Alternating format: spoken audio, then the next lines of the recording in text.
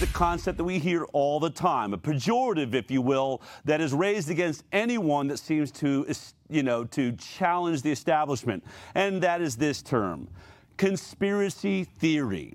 This is Webster's definition: a theory that explains an event or set of circumstances as a result of a secret plot by usually powerful conspirators. Also, a theory asserting that a secret of great importance is being kept from the public. I really think I love the best definition I've ever heard was when I brought it up to Catherine Austin Fitts, talking about, when people say it's a conspiracy theory, in her case it was about banking. She said, of course it's a conspiracy. In fact, if you're not in a conspiracy, you better get in one. It is what makes the world turn. And when you think about that, I mean, was it a conspiracy? Did Democrats sit and get together and think we were going to hire, thousands of IRS agents to go after and get more funding for money we can spend? Is that a conspiracy? It is. Republicans weren't in on it. There's a group that aren't in on it. They're powerful people. Are we in wars because of conspiracies? We are. And by the way, what industry isn't building some new technology, or a pharmaceutical company bringing in lobbies to conspire to create products that then we are either, asked to use or forced to use if we look at the pandemic? So I'm with Catherine on this. Everything is conspiracy. It's a small group of people that have a larger idea, whether it's a good idea or a bad idea. But when we look into the topics we're going to cover today, they sit right smack on the bullseye of what would be determined as conspiracy theories. And I mean the bad language version of that. To start off with is the concept of fluoridated water. Now, there's an article that just came out that really sort of made me look at this, and this is in the Last American Vagabond. This is just recently, February 20th. Fluoride lawsuit censored, reviewed on fluoride's toxicity will soon be made public. One of the opening paragraphs says this: attorneys with the Fluoride Action Network and the U.S. government have agreed to the release of a censored report, secret, on the toxicity of fluoride, the latest development in the ongoing fluoride lawsuit.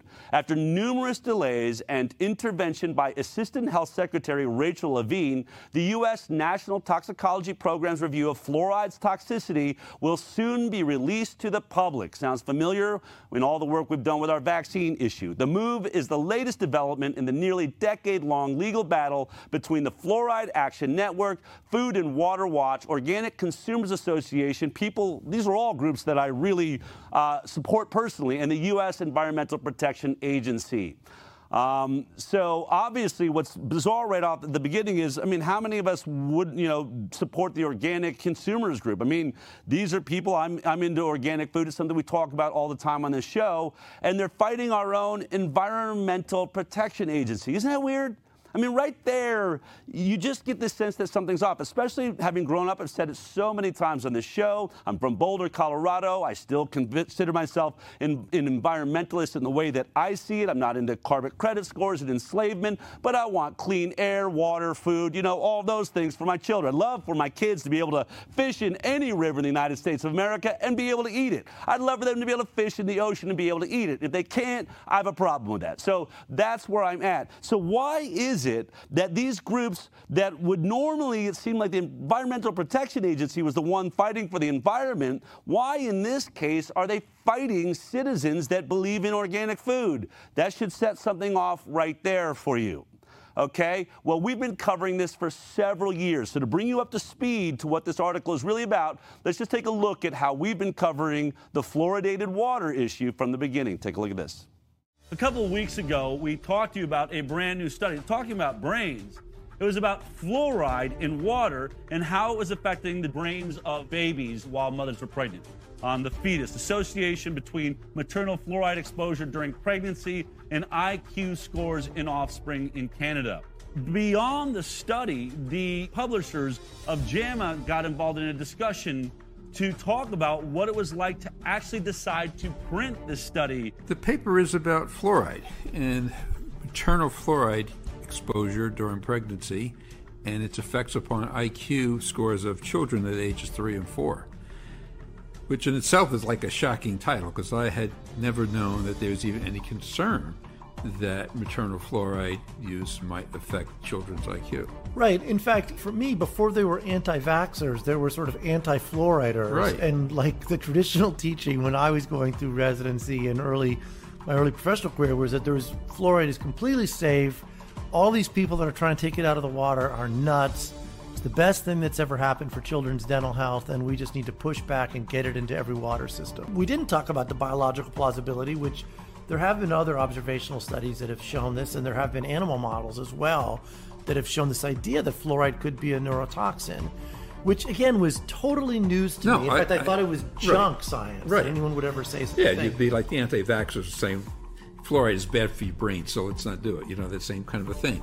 And one of the things we struggled with as an editorial staff was, as you alluded to, we certainly would not want to be the publishers of the Wakefield study and be the article that pulled fluoride out of water and led to decreased dentition. But, you know, the eponym of JAMA Pediatrics is the science of child and adolescent health. And science is an iterative process. Right. It's not perfect. We had a very tendentious discussion amongst the editors because there was concern about what the public health impact would be. But I'm certain if we didn't take the paper, somebody else will have. And I didn't want to shy away from the decision to publish it just because of the potential. Right. But I did say in my editor's note that science is iterative, and this is not the first nor the last paper to look at the potential ill effects of fluoride. So if mothers now come into their doctor's offices and ask the pediatrician what to do, what are you going to say? I think I would advise them to drink bottled water or filtered water because it's not a particularly odious thing to do and potentially does reduce the risk. They're basically having this epiphany. We get to walk through with them because they had an open discussion about what they didn't know and what they were taught. And oh my gosh, this study really upends what their beliefs were. So it's a teachable moment for the viewers, and I don't think this is the last time that science is really going to look in on itself and speak like this. Grassroots organizations took the Environmental Protection Agency to court. So basically the background is citizens have the right to petition the EPA under what's called the Toxic Substances Control Act. Organization called Fluoride Action Network and others did that in 2016. Trying to get them to take fluoridation out of water, fluoride chemicals out of water, which are pesticides. And what happened was the EPA denied it. So this was the first time that a denied petition went to court. It was a fascinating trial. So the plaintiffs in the case had 4 experts that had consulted and worked with the EPA setting standards in the past. So one of them, his name was Philip Grandjean, and in his expert declaration he submitted to the court, he says, quote, "The evidence of fluoride neurotoxicity in the general population is fairly recent and unlikely to represent the full toxicological perspective, including adverse events that may occur at longer delays. As has been seen on numerous occasions, the evidence available today may well underestimate the true extent of fluoride toxicity. With a reasonable degree of scientific certainty, I therefore consider the elevated levels of fluoride exposure in the U.S. population a serious public health concern." Wow. Well, that was back reports from 2019, 2020. It was really fascinating, isn't it, listening to that JAMA report and the editors talking about it, saying things like there was anti-fluoriders before there was, anti-vaxxers, and discussing that they didn't want to be like Andy Wakefield, putting out a paper that then would have to be retracted. But obviously, I'd be curious to know where they're at after this whole COVID experience. But all that put aside, when you see an article that came out in JAMA showing clearly this toxicity, especially in pregnant women, and then you ask yourself, what is it we're still having to sue for? Well, this has been in court the whole time. And to get to the bottom of that, my honor and pleasure to be joined by the journalist that has been following this for The Last American Vagabond, Derrick Broze. Derrick, thanks for coming in. Thanks for having me, bro. Of course, we spoke to you recently. You also are the head of the Greater Reset, or one of the founders of the Greater Reset, which is an event I was at in Mexico.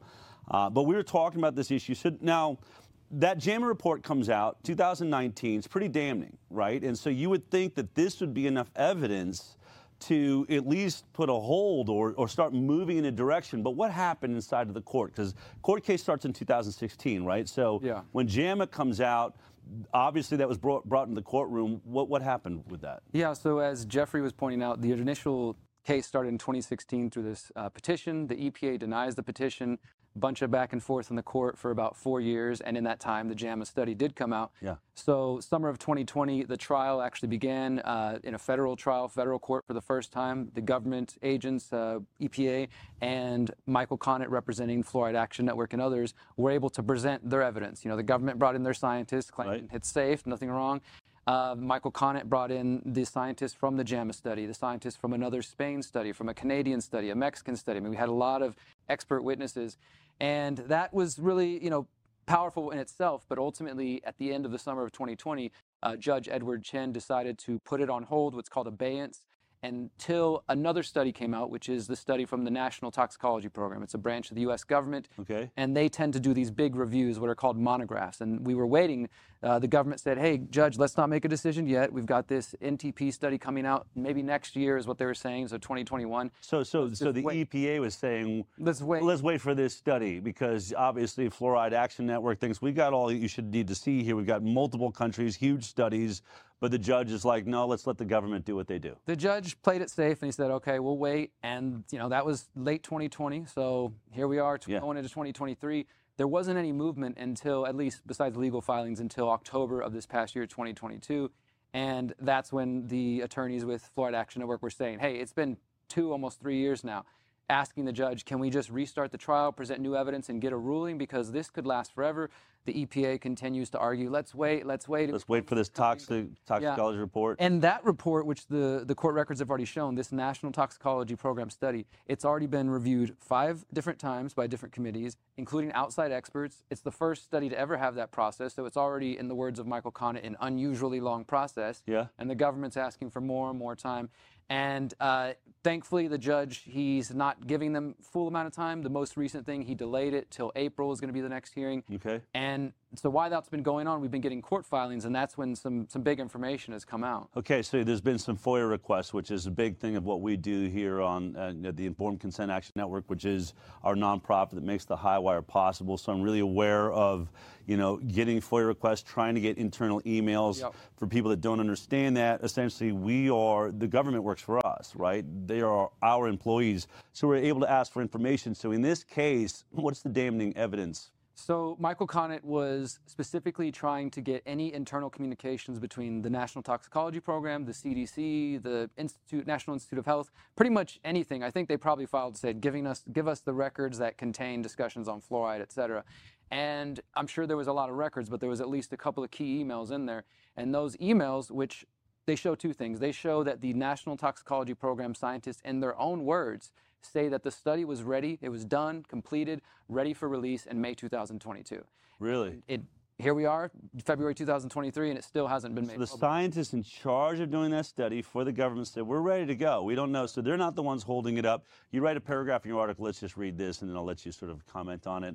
The discussion around the comments related to the NTPs, that's the, what was that? National Toxicology Program. National Toxicology Program's unreleased monograph stemmed from revelations contained within internal CDC emails, which were obtained via Freedom of Information Act request by Connett. The emails indicate the NTP report was not made public due to interference from Dr. Rachel Levine, that's right, Assistant Health Secretary Rachel Levine, and National Institute of Health Director Lawrence A. Tabak.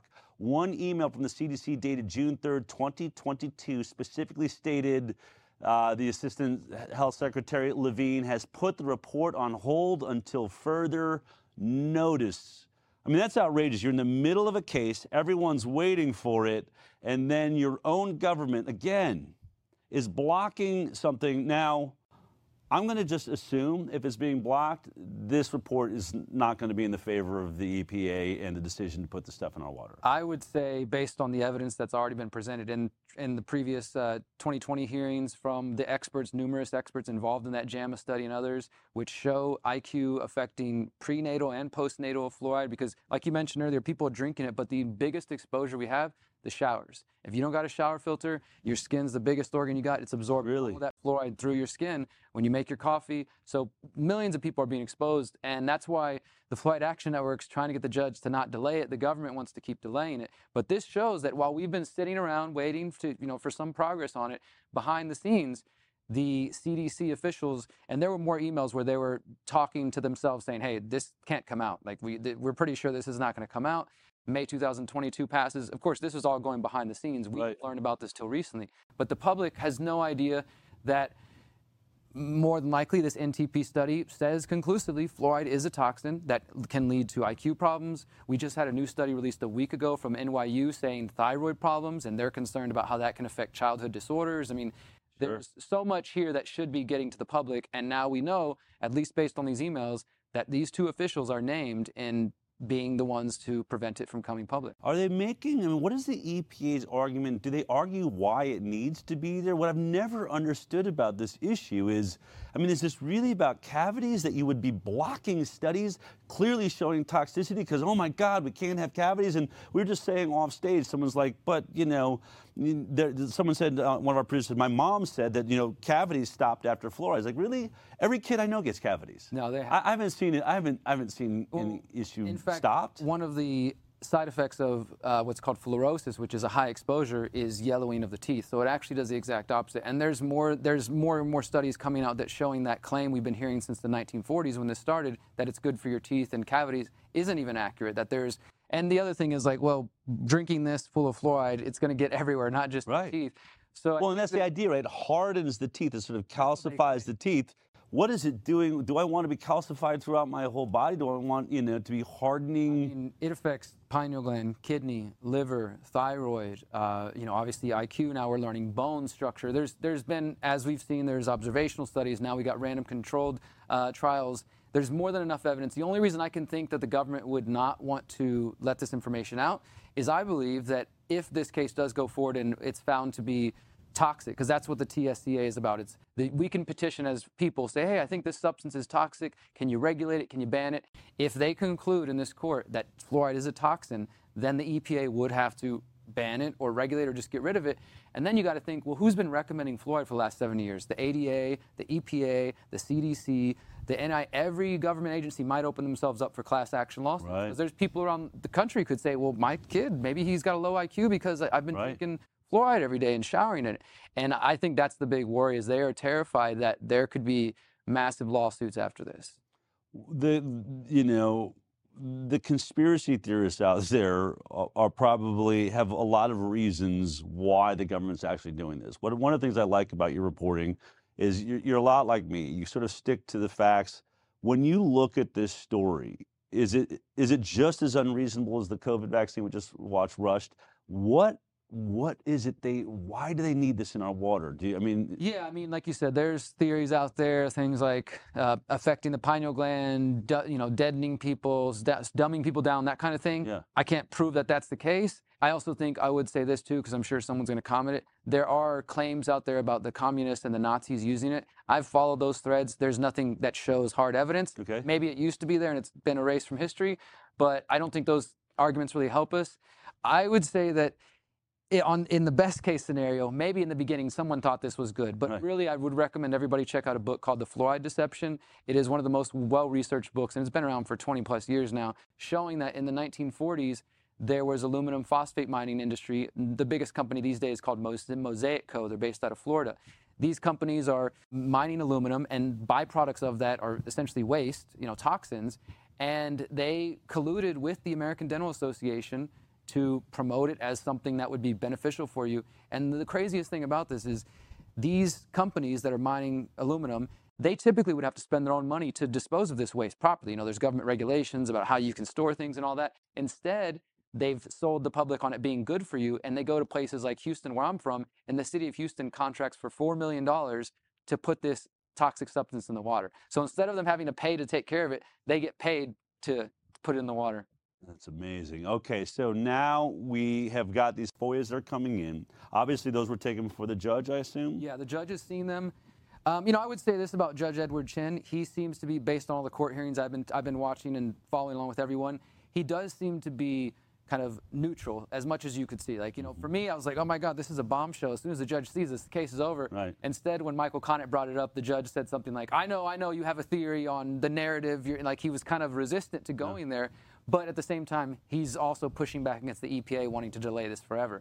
So He is now, the point we're at now is the records have been brought in, the judge has seen them, and we're moving towards a second trial, basically is where it's at now. Okay. The last thing he did was he set a hearing for April 10th, and that was supposed to be, we'll set a date then, and in between then we now have a new update, which is that the two parties met, the government, EPA attorneys, and the attorneys for the Fluoride Action Network. They met last week, and they agreed to release the NTP study. So that's coming. It is going to come. They said they will publish it publicly on their website by March 10th or March 15th or sooner. So within the next couple weeks, we should have a public version. Not only that, more importantly, what Michael Conant and the plaintiffs were arguing for was the interagency comments. Like, we want to see, well, what are these people telling you why it shouldn't come out? The public should, what is their reasoning? Yeah. So we're going to get interagency comments. Really? We're going to get the NTP study.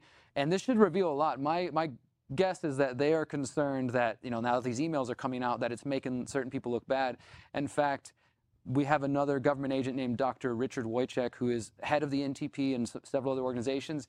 He took the fall. He came out after that, after those emails came out, and claimed it was that he's the one who made the decision. He might just be covering for his bosses, but he covered the bomb. He took the fall and said, I'm the one who did this. I take full. He published a declaration with the court. But whoever did it, the point is somebody has been blocking the release of this for almost a year now. It was supposed to come out in May 2022. The scientists say it's ready.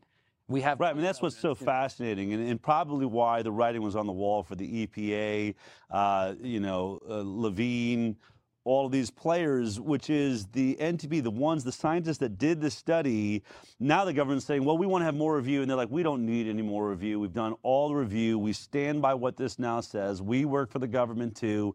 And it seems like they were not going to let this be hidden. Like, we've done this work. I feel like at a certain point, the train's already left the station. There seems to be some principled scientists in the NTP, I would say. And a couple of them are named in those emails too. So my plan had been, and maybe this will happen eventually, is to reach out to them. Maybe they don't want to speak publicly yet.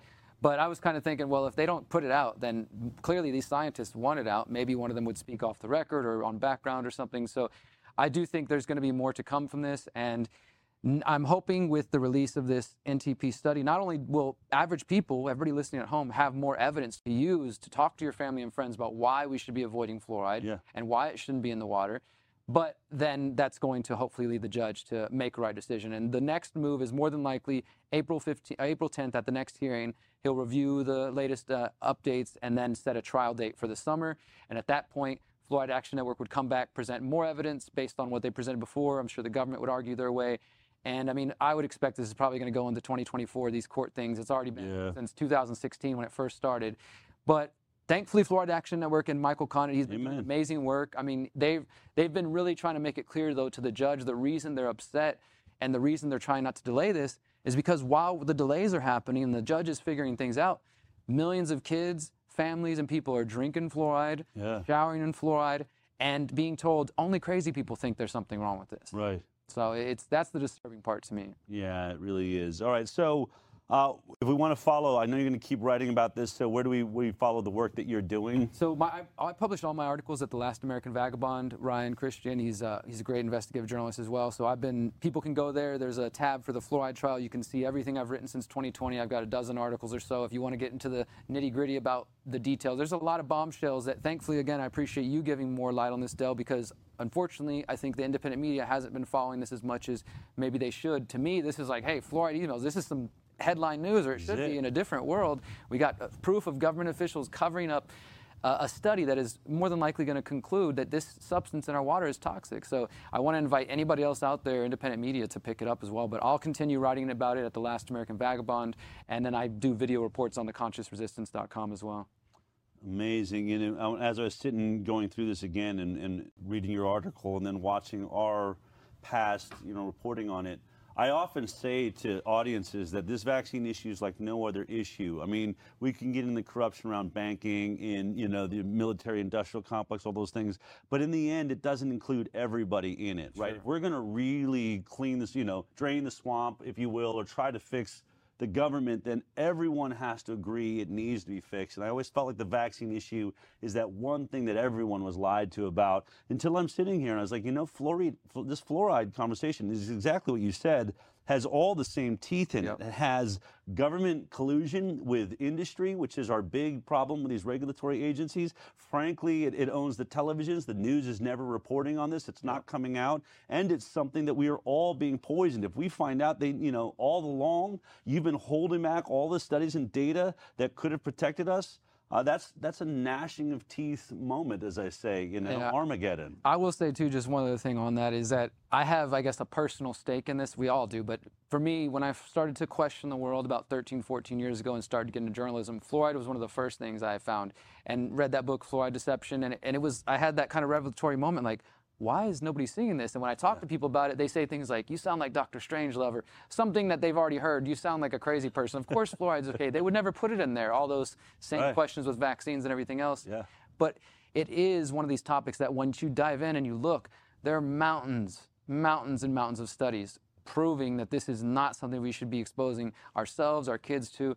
And I really hope that we're moving with this case into an era where people can be honest and really talk about the facts without being dismissed as some kind of crazy person. We've got to stop all the censorship. Speaking of that, you do your own podcast. Where do we find you? You're doing lots of great reports. So where do we check that out? My main website for my documentaries, my podcast is always going to be at theconsciousresistance.com. I try to do what you do here as well. I bring in a little bit of like spiritual element, try to explore some of that, but for the most part, it's my investigative journalism. As I said, I write for The Last American Vagabond, and I tend to do the video reports at The Conscious Resistance and go a little deeper and break it down for people and hopefully give some solutions and some hope as well. It's kind of what I'm Awesome. And you got a book. Let's check out this book. I published this actually in 2020, January 3rd. How to opt out of the technocratic state. Yep, how to opt out. So I was writing this in 2019.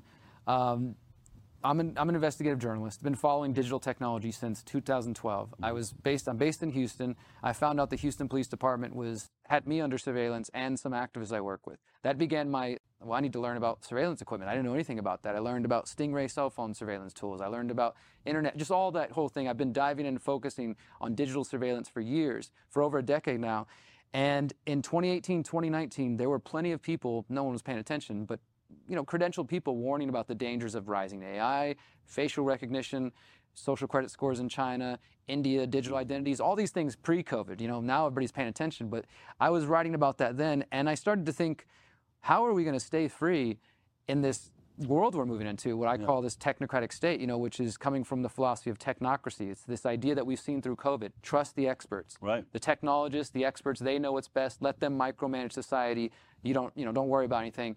And I wanted to write a book that was, for one, solutions focused. So there's some history in there about the problems, but for the most part, it's what can we do? How am I going to stay free for my family and my community if I need a vaccine passport to get in the grocery store, or if they're going to check my carbon credits, or whatever it might get to now that we're talking about climate lockdowns and things like that. So I published the book January 31st, 2020, which is either a great or a horrible time to publish the book. In this case, it kind of worked in my favor because I don't like to say like I predicted things. I just was anticipating the moment. If you were reading the tea leaves, it was there. That's it. A lot of people, it's like you were psychic on the I Highwire. No, we just knew how just paying attention. And when I published that, though, it has become my most popular book over the last 2.5 years because it's been very relevant to everything we dealt with COVID. And I'm very grateful for that. I've been able to tour the U.S. and Mexico spreading this book and people adopting the ideas and using them. And I decided this past year, 2022, to write an update. Well, because not only did I write it right before COVID, when I wrote this, we hadn't heard the word Great Reset. Right. Most people didn't know about technocracy or digital IDs, and we hadn't seen vaccine passports and travel restrictions and all that stuff. Right. In my view, we've seen these people play their hand now. Yeah, we have. They're going to use lockdowns. They're going to try to coerce you, fire you from your job, restrict travel.